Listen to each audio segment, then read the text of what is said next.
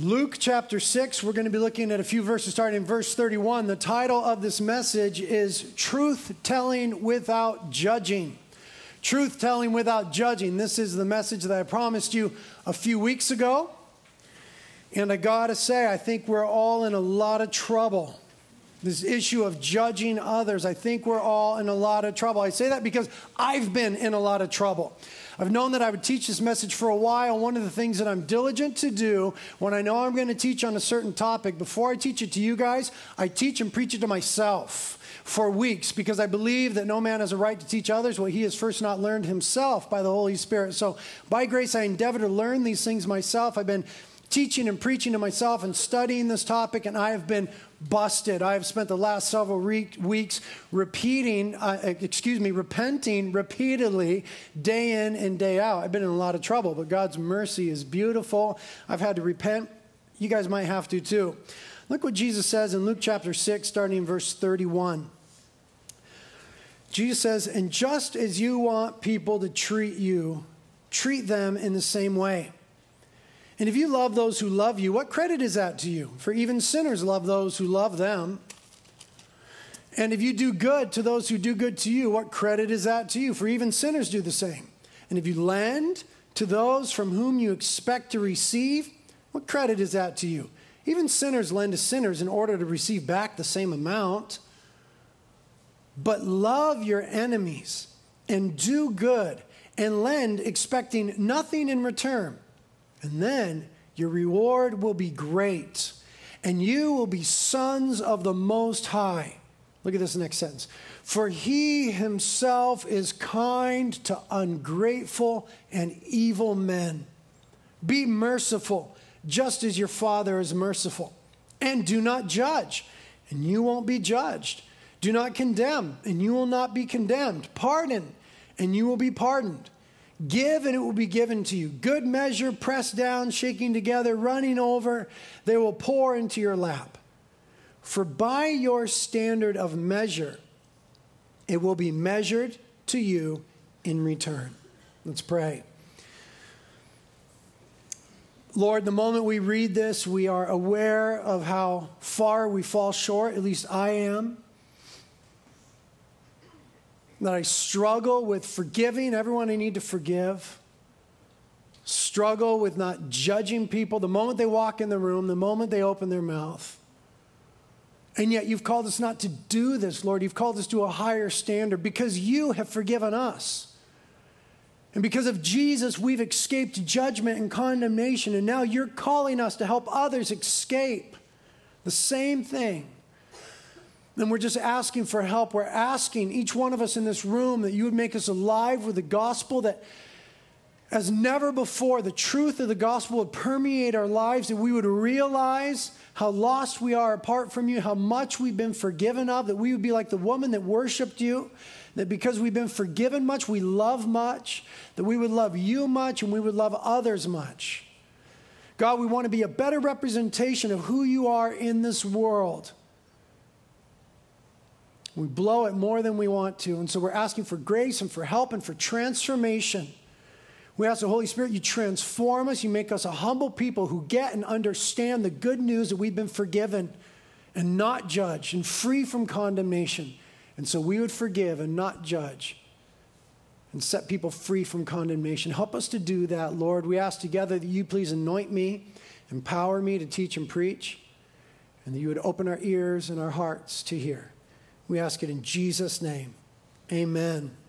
Amen. Well, truth-telling without judging. This is a big deal. How many of you in conversation have ever had anybody say to you, "Hey, don't judge me"? Anybody ever heard someone say that? Yeah, most of us have heard somebody say that, or "Stop judging me." Especially maybe from not yet Christians or not yet Christians' friends, as we're trying to communicate to them something about the Bible or God's standard or God's truth. And we often hear them say, "Christians, you're always judging me. Why are you judging me? Stop judging me."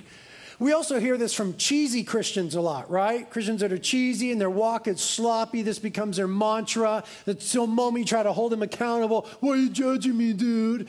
And so this is something that we hear all the time. I'm not concerned about cheesy Christians this morning. I'm concerned about the not yet Christian world. And this, the national surveys show that 87% of not yet Christians see us, Christians, as being judgmental. 87% asked about how they perceive Christians said judgmental. Another key perception that non-Christians have about Christians is that we are insensitive to others. So those outside of these walls, according to the facts, perceive us primarily as being judgmental and insensitive. Jesus was neither of those. We are seen as being judgmental and insensitive. And this then plays it out, this perception they have of us, then plays out in our relationships with the non-believing world as we try to communicate Christ, as we try to share with people. And this interplay between well-meaning Christians and not yet Christians is so prevalent and so well known that it even makes its way into popular culture and has become somewhat funny at times. I present to you Nacho Libre.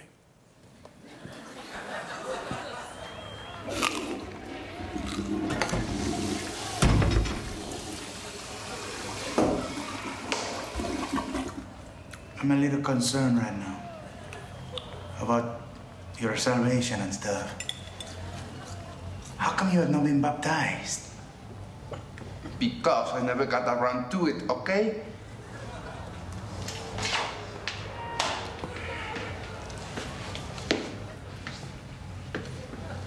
I don't know why you always have to be judging me.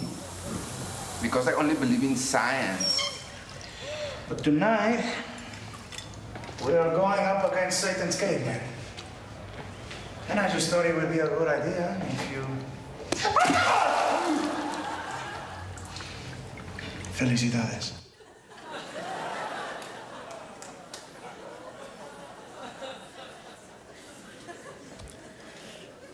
Tonight we are going up against Satan's caveman. Nacho was legitimately concerned for Esqueleto about his salvation and stuff. He said so. He was concerned about his eternal destiny and the battle as they were going to be facing Satan's caveman. Nacho was concerned, but Nacho was insensitive a little bit, right? Nacho was insensitive. Nacho was pretty much your average Christian right there, kind of shoving it down your throat a little bit. But was Nacho judging or condemning Esqueleto? Esqueleto felt judged. He felt condemned. Why are you always judging me? Because I only believe in science, he said. But is telling someone the truth, that they need to be saved by Jesus Christ, baptized in Nacho Libre's theology, and they need to be saved by, is telling someone the truth the same as judging them? Or is that merely telling them the truth? That's telling them the truth, but the way that we tell someone the truth matters. The way that we communicate matters. We don't want to be insensitive, and we have a reputation of being insensitive. Popular culture makes fun of it. Okay, if there wasn't some truth in it, it wouldn't be so funny. We're to speak the truth in love. But we have this stigma on us as a church of being judgmental and insensitive to others. So our concern for their eternal well-being and our efforts to communicate that and do something about that seem to have been less than super effective. Part of this is because not yet Christians don't understand the mission given to us in the world by Jesus, that we are called to expose and confront corruption and darkness. They don't necessarily understand that or believe that. We're called to expose and confront darkness. Part of why we're not effective is they don't get that, and so they don't receive that. Another reason why our efforts don't seem to be effective is because people just want to do what they want to do. They just want to do what they want to do. And so this don't judge me thing becomes a mantra, a ruse, an excuse for people to do whatever they want to do. Bob Marley sang about it in the 70s, and ever since then, every pot smoker, I used to be one, this is their mantra: judge not, don't judge me. We almost wish it wasn't in the Bible. And another part of this, our ineffectiveness actually, is because we truly are judgmental and insensitive. And what would be most helpful for us today and best advance the mission of Christ is to see how we fail in this area of relationships with each other and not yet Christians. It's not going to help us to lament and complain about the way that people misuse that phrase, don't judge me, the way not yet Christians use it, to do whatever they want to do, and cheesy Christians use it. That's not going to help us. What's going to help us is take a hard look at ourselves and see where we're failing in this issue of judging others. We are supposed to be salt and light in the world, and yet do that without judging or condemning. That is the conundrum. That is the challenge. What is the difference between telling someone they need to repent, they need to get right with Jesus, truth telling, and judging or condemning them? Well, first of all, we have to ask ourselves, what does it mean to judge in general? And if you look it up in, say, Webster's Dictionary, you have this definition. It means to form an opinion about something or someone through careful weighing of evidence and testing of premises. Okay, so looking at the evidence, testing some premises, and coming to an opinion, a conclusion about someone or something. This is not what Jesus is talking about when he says we're not to judge. This kind of judging we need to do all the time in life. Governmental authorities need to do this sort of judging, and they're entrusted to do that by God, the New Testament says. The church has to exercise discipline, and to do that, we need to do the sort of judging, looking at the evidence and making some decisions about people and situations. Church discipline involves this. Doctrinal teaching. The church is supposed to judge doctrinal teaching, Acts 17. Is it consistent with the Bible? We're to discern right from wrong in all sorts of areas of life. Hebrews 5 says the Word of God trains us to discern good from evil. Philippians 1 says that we're to approve those things which are excellent. We need to judge who we're going to date. We need to judge who we're going to do business with. We need to make judgments about who we're going to hire. We need to make judgments about who we let babysit our children, who we're going to let our kids play with and hang out with, what movies we watch. We do this sort of judging of looking at the evidence and testing premises all day long. We are constantly called to discern right from wrong in people, situations, and ideas. We need to do that, and we need to, as a church, get better at that. But not only do we need to discern right from wrong, but as a church, we are called to correct error. We're called to speak truth, and we're called to confront what is wrong. That's what it means to be salt and light. And the challenge is, how do we correct error, speak truth, confront what is wrong, be salt and light, and not be judging and condemning? How do we confront evil and not condemn people? It's a fine line, and the way that we start is by separating the two, evil and people. We need to separate the two, evil and people. That is not to say that people aren't evil. You are. We are. People are evil.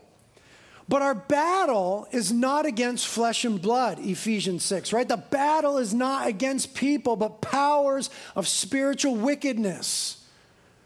We need to begin to understand that God is radically opposed to evil, more than we are, hates evil. But he radically loves people. And somehow we need to strike that balance and see how God does that. Radically opposed to evil, but radical in love for people. And people are the issue here. This concept of judging and condemning and being forbidden to do it in the New Testament is a people issue.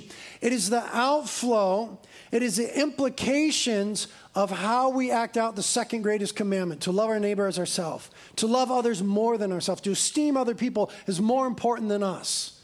How that plays out in relationships is the issue here. It's a people issue.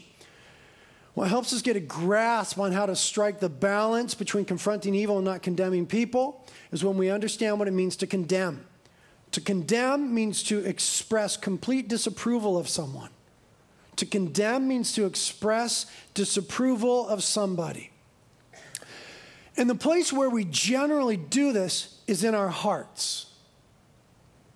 We generally disapprove of other people in our hearts. So it's a people issue and it's a heart issue. Sometimes it becomes public, usually in like-minded, safe company. Like like-minded Christians get together and we talk trash about other Christians. They're too Pentecostal, or they're too conservative, or, they're too this, they're too that, and whatever it is. And we judge other Christians. And then not to mention, Christians will get together and we condemn the world. We disapprove of them. It always starts in the heart. Sometimes it becomes the stuff of public discourse in like-minded company. But it's a deep sin issue in the heart where we, who have caused ourselves to be worthy of disapproval before God, but have been approved of by God through the cross and grace and mercy, then refuse to extend that same grace and mercy toward others.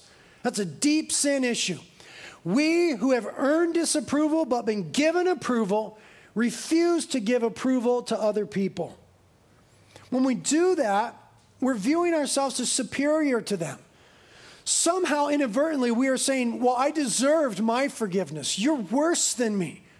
God can forgive me, but I can't get over what you did. I received mercy, but I'm not going to give you mercy. In saying that, we are exalting ourselves over and above other people. And even worse than, we are exalting ourselves over God. Because in any sin issue, God is always the most offended party.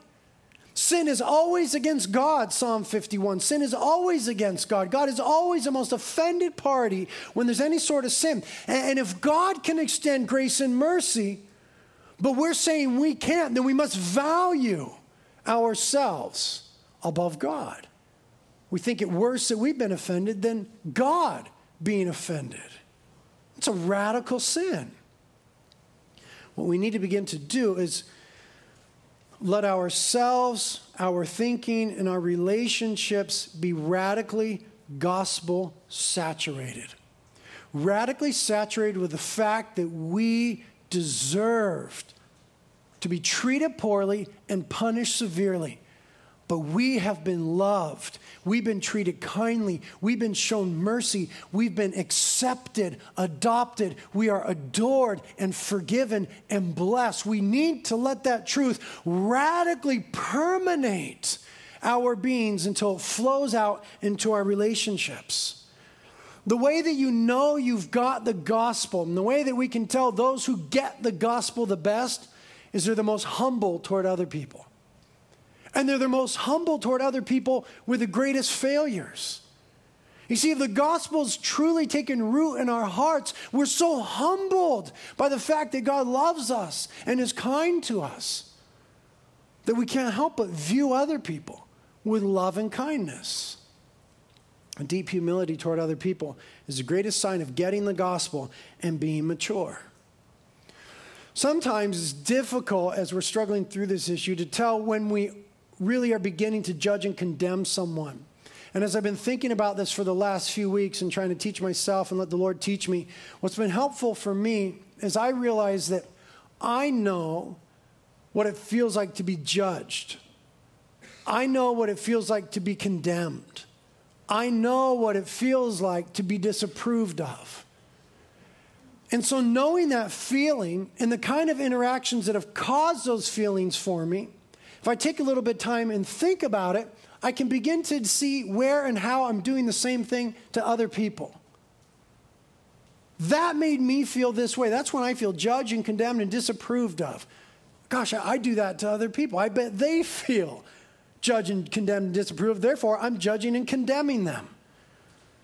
We all know that feeling of disapproval. We need to begin to think deeply on what causes us to feel that way so we don't put that on others. Now, in case anybody is confused about this, it's important to say that if someone is pointing out a behavior or a belief that you hold that is clearly in contradiction to what the Bible teaches, they're not necessarily judging or condemning you. They're just pointing out that you are in error. We're supposed to do that in each other's lives, for each other, and we're supposed to do that in the world. Part of what causes us to cross the line is how we do that. Are we doing that in a spirit of humility, gentleness, first looking to ourselves with an attitude of genuine love, care, and concern for the person's well-being, for their situation, for their plight? But someone merely telling you, hey, dude, that's wrong. That's not them judging you. In that case, you've already been judged by Scripture. Nobody could judge you. The Bible says that your behavior or your belief is wrong there. And we need to, in gentleness, point that out in each other's lives. What is being forbidden here, then, is not the legitimate exercise of judgment in courts or in church discipline or in other relationships. But what is being forbidden here, when Jesus says do not judge and do not condemn, is our tendency to criticize and find faults in others. Our tendency to do this. And this is deeply ingrained in us as a culture. The reason why we dress the way that we do, the reason why we drive the cars that we do, the reason why we decorate our houses the way we do to a large degree is so that people will think how we want them to think about us. So they'll judge us rightly in our mind and not wrong. A huge part of our behavior and what we deem to be socially acceptable is based upon the realization that we are all judging each other all the time. From our outward appearance to the things that we say, this is deeply ingrained in us. And Jesus is forbidding what our culture is entrenched in, which is the tendency to criticize and find fault with others. That's not our place. That's not what we're supposed to do. It's a sin. Jesus is saying not to do it. We're to use discernment. We got to know right from wrong and truth from error. But we are not to have a critical attitude. And this is pervasive in the church. Christians do this worse among each other, with one another. This critical attitude of sin sniffing, fault finding. Where we cross the line from truth telling to judging and condemning is when we, number one, think less of or treat people poorly because of how they do or do not behave or believe. We cross the line from truth-telling to judging and condemning when we think less of or treat people poorly because of how they do or do not behave or believe. This is what we need to get. Jesus treats us well and thinks well toward us even while we are behaving and believing badly. That's a core component of who God is. That's a fact of the gospel that we've got to get, is that God thinks well toward us and treats us well even when we are behaving badly. That's what we saw with the woman caught in adultery a few weeks ago. That's why we're talking about this. She behaved badly. She blew it. Jesus refused to condemn her. He set her free. Jesus is nicer to the worst sort of sinners than we would ever dare to be. This doesn't mean that God doesn't care about right from wrong or truth over error. In fact, it is because of God's insistence on right over wrong, truth against error, that the gospel exists and is actually good news. God doesn't compromise. He insists on right over wrong and truth against error. That's why the gospel is such good news. It's because that while we deserve to be treated poorly and punished severely, we are loved, and that love is demonstrated to us and toward us. Romans 5:8. God gave his son to die for us while we were yet sinners. When we were enemies of God, in rebellion of God, when we were performing badly, doing everything wrong, God demonstrated his love and that he gave his son to die for us. This is how God treats people that perform badly. In Matthew 5, Jesus is speaking and says, "But I say to you, love your enemies and pray for those who persecute you, in order that you may be sons of your Father who is in heaven. For he causes his sun to rise on the evil and the good, and sends rain on the righteous and the unrighteous." In our text right here in verse 35, the last phrase says, "For God himself is kind to ungrateful and evil men." So the thing about God is he treats us well when we perform badly. And he thinks well of us. Jeremiah 29:11, everybody's favorite verse. The context for that verse is that Israel had performed badly. They had disobeyed. They had done wrong. They were now in exile in Babylon. They were being punished. They had blown it. And even at that moment, God says to them, "For I know the thoughts I think toward you, says the Lord, thoughts of peace and not of evil, to give you a future and a hope." This is the good news, that God does not approve of the sinfulness of the world, but God loves the world. And so he treats us kindly and ultimately forgives us because of the work of Jesus Christ upon the cross as we repent of our sins. This good news has got to permeate our being until we think it, we believe it, it forms our identity, and it shapes our relationships. That though we've done everything to be disapproved of, we are approved of by God through Jesus Christ, and he treats us well. People that get the gospel, deal with other people best. They make the best relational partners. People that get the gospel, understand how much they've been forgiven of, and so they extend that same mercy. People that don't get the gospel don't do well with other people who are sinners. Because everything for them, people that don't get the gospel, and listen, because there's many of you, people that don't get the gospel, everything for them is on a merit-demerit system. They don't understand the gospel, that we perform badly and yet we're treated well. Everything is a merit-demerit system. And so they view themselves and their self-worth according to how they perform.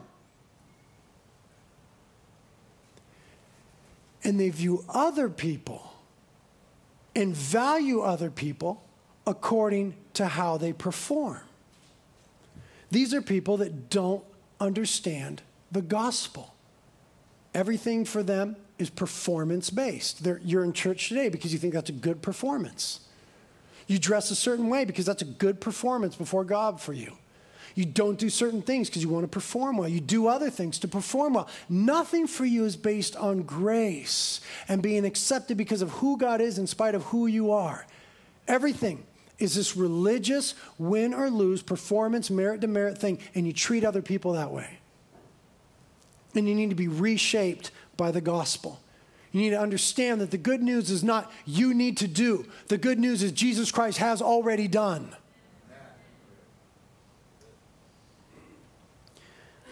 These people have never truly grasped grace, and so they don't give grace. And so what they do is they think less or treat people poorly because of how they do or do not behave or believe. Number two, we cross the line from truth-telling to judging and condemning when we attempt to hold people to and punish people for violating something less than God's rules and standards. Okay? We attempt to hold people to and punish people for violating something less than God's rules and standards. People that don't get the gospel always add rules to Christian living. Because they don't understand grace and the acceptance of Jesus Christ, they need rules to gauge themselves. They need rules to follow. And so they deal with others according to how they keep those rules. And what they do is they make themselves the standard of holiness. This is how a Christian woman ought to dress. And when someone doesn't dress that way, when they're less modest or more flamboyant or whatever it is, you judge and condemn them in your heart. You think less of them. You think poorly of them. You make decisions about them.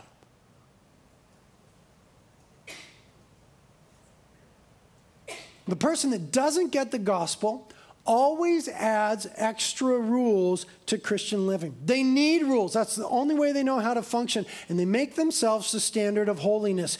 Precisely what Jesus is forbidding in our text is self-righteous and unmerciful condemnation based on human standards and human understanding.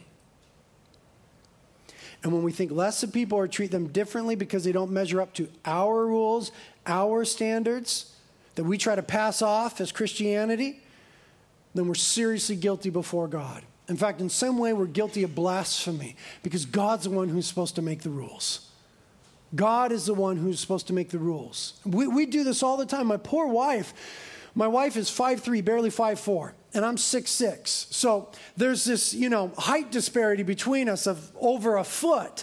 And so I always want my wife to wear tall shoes, right? Because it makes it easier for me to kiss her. I don't have to break my back to kiss a sweet little woman. And so I'm always saying, honey, wear some tall shoes, like some 10-inch platforms would be awesome. She won't wear any sort of heel whatsoever because she says, if I wear shoes like that, people at the church are going to think I'm a hoochie.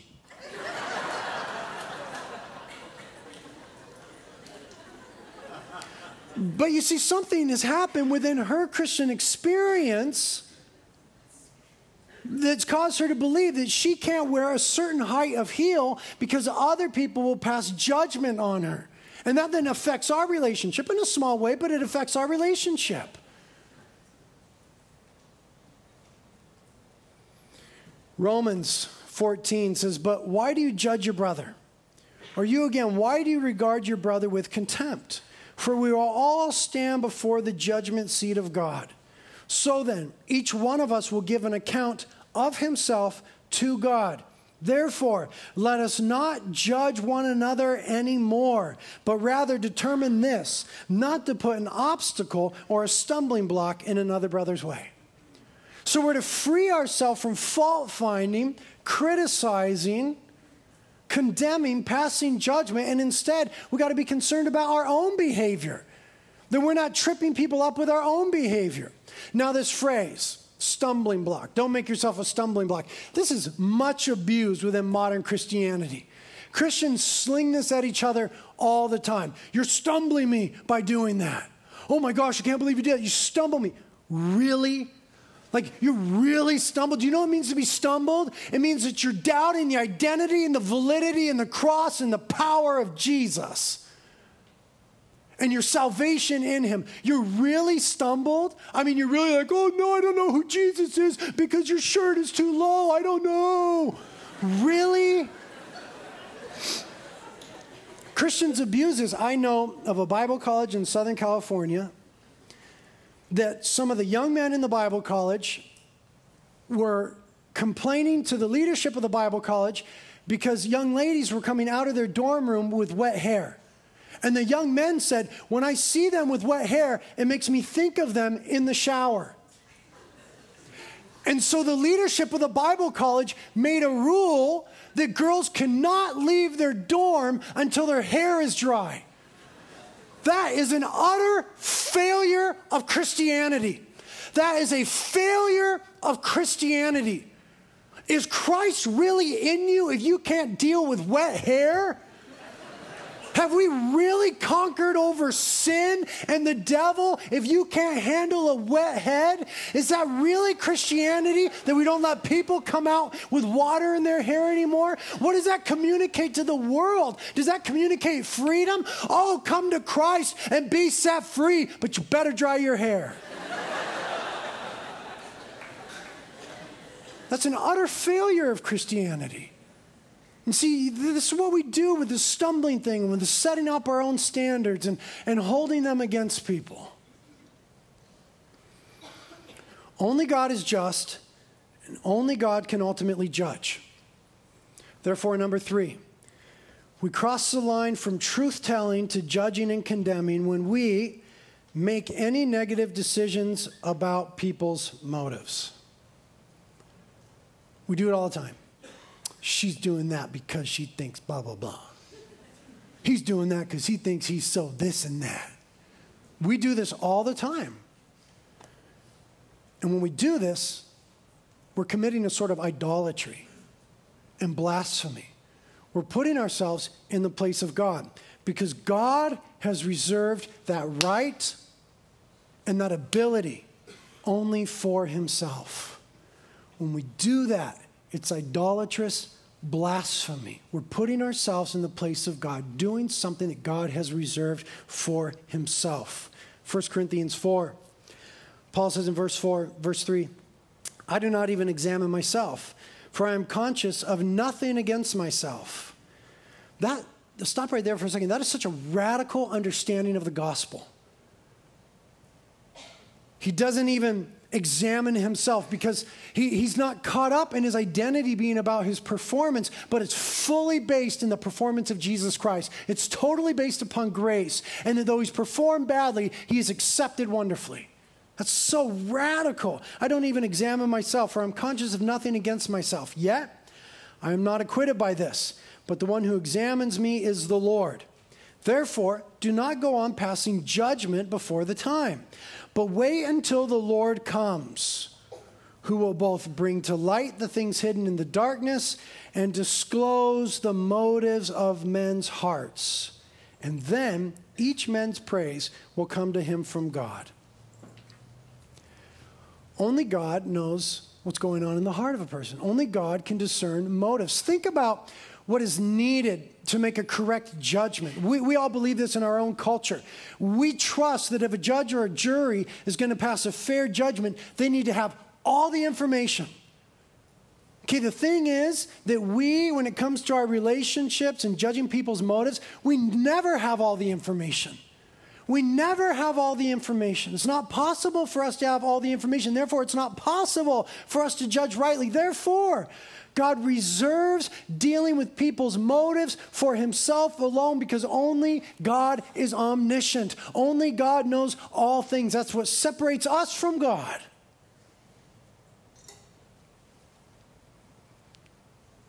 And so, to pass judgment on people's motives and to assume we know why they're doing what they're doing is incorrect, sinful, and blasphemous, and it's got to be repented of. And we do it all the time. We toss and turn in our beds at night, crucifying people because of what we think their motives are. We need to repent of that. James 4 says, don't speak evil against each other. Dear brothers and sisters, if you criticize and judge each other, then you're criticizing and judging God's law. Your job is to obey the law, not to judge whether it applies to you. God alone, who gave the law, is the judge. He alone has the power to save and to destroy. So what right do you have to judge your neighbor? The difficulty is we still need to confront and deal with what is wrong. The way that we do that is we condemn what is wrong, but not who is wrong. That's Christianity. We condemn what is wrong, but not who is wrong. We separate the evil from the person.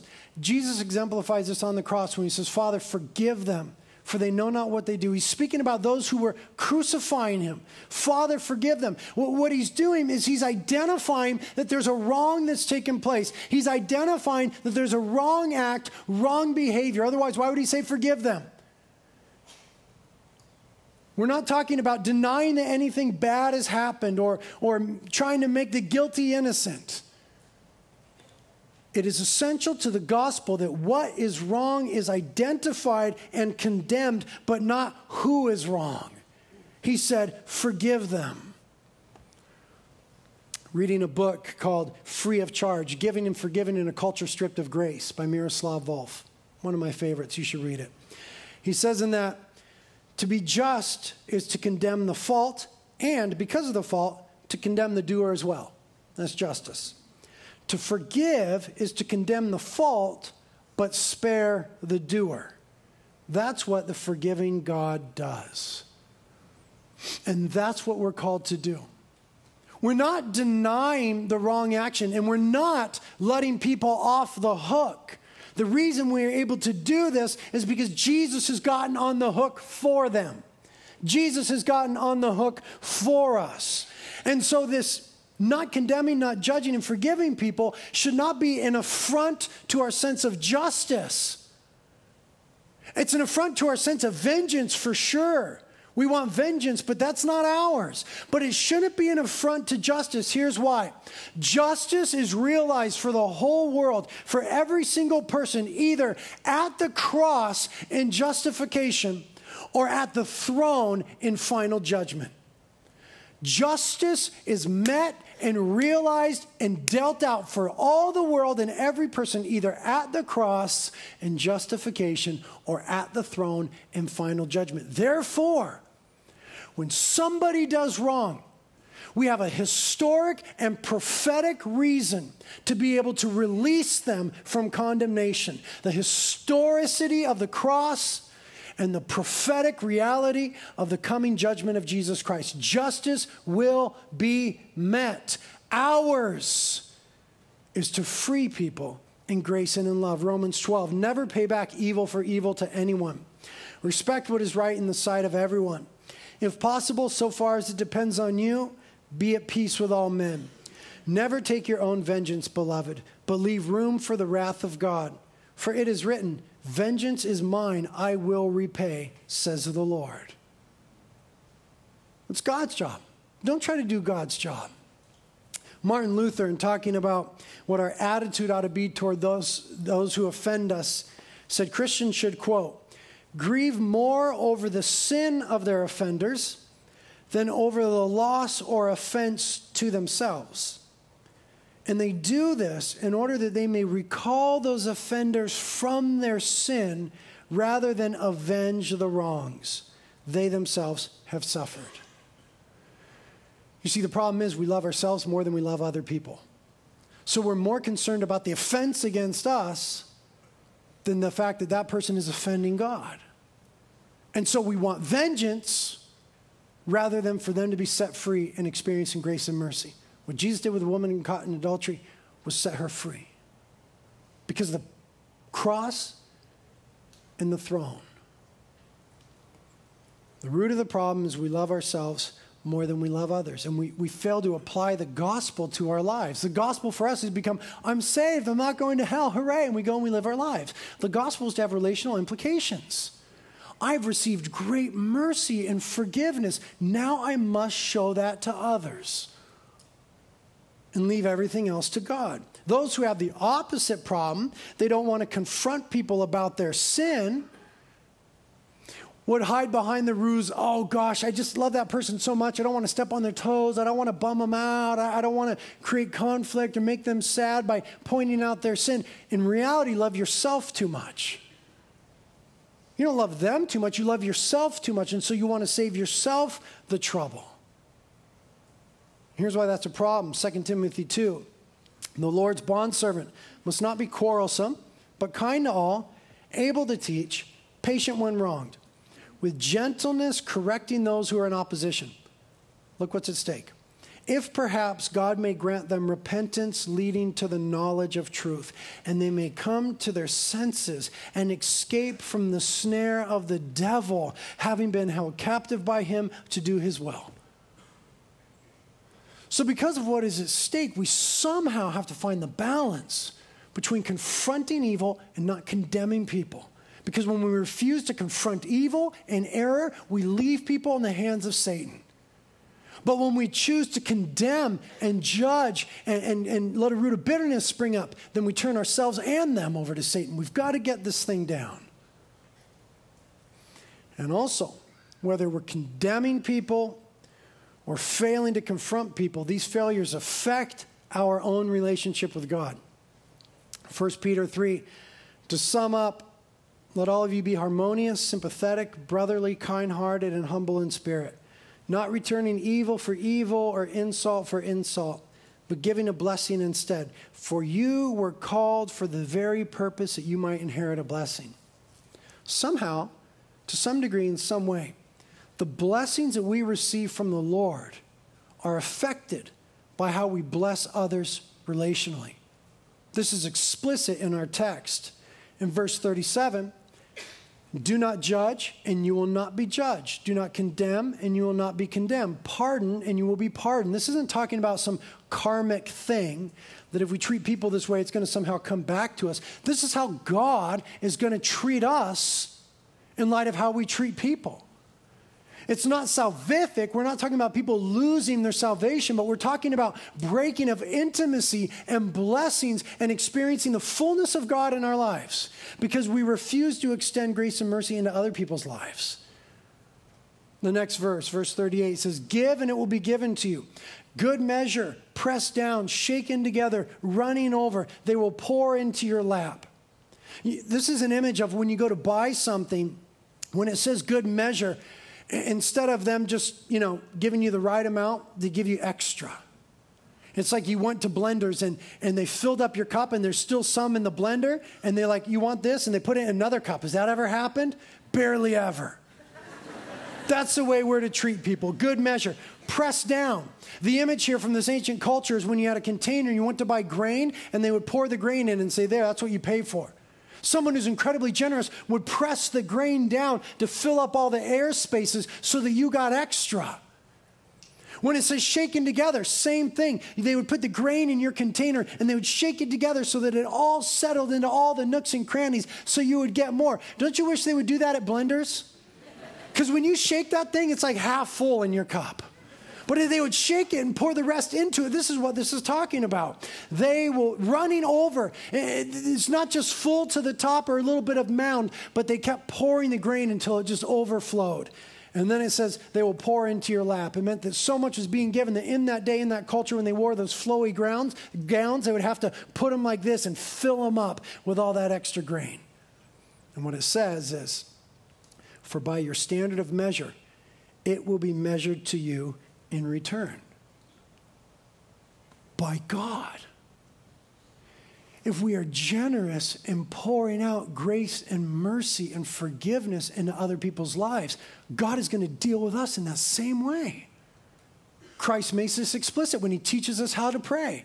He teaches us to pray this way: forgive our debts as we forgive our debtors.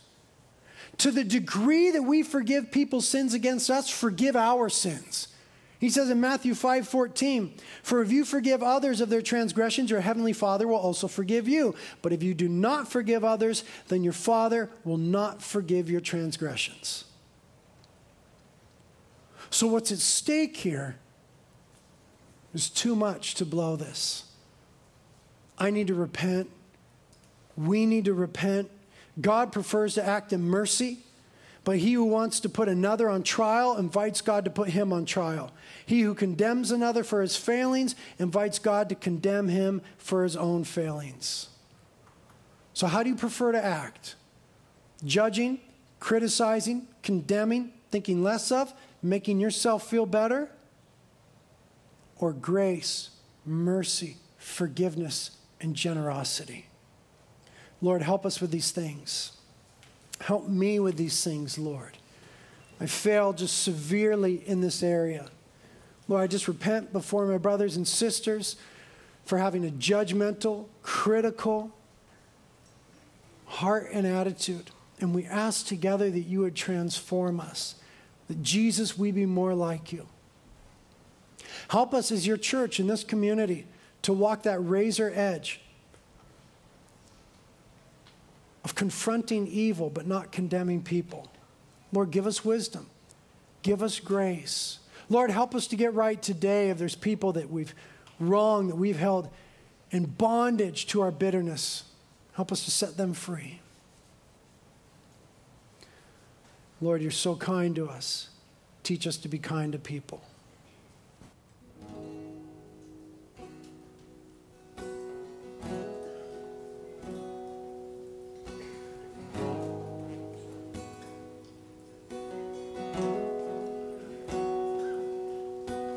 Wounded and forsaken, I was shattered by the fall. Broken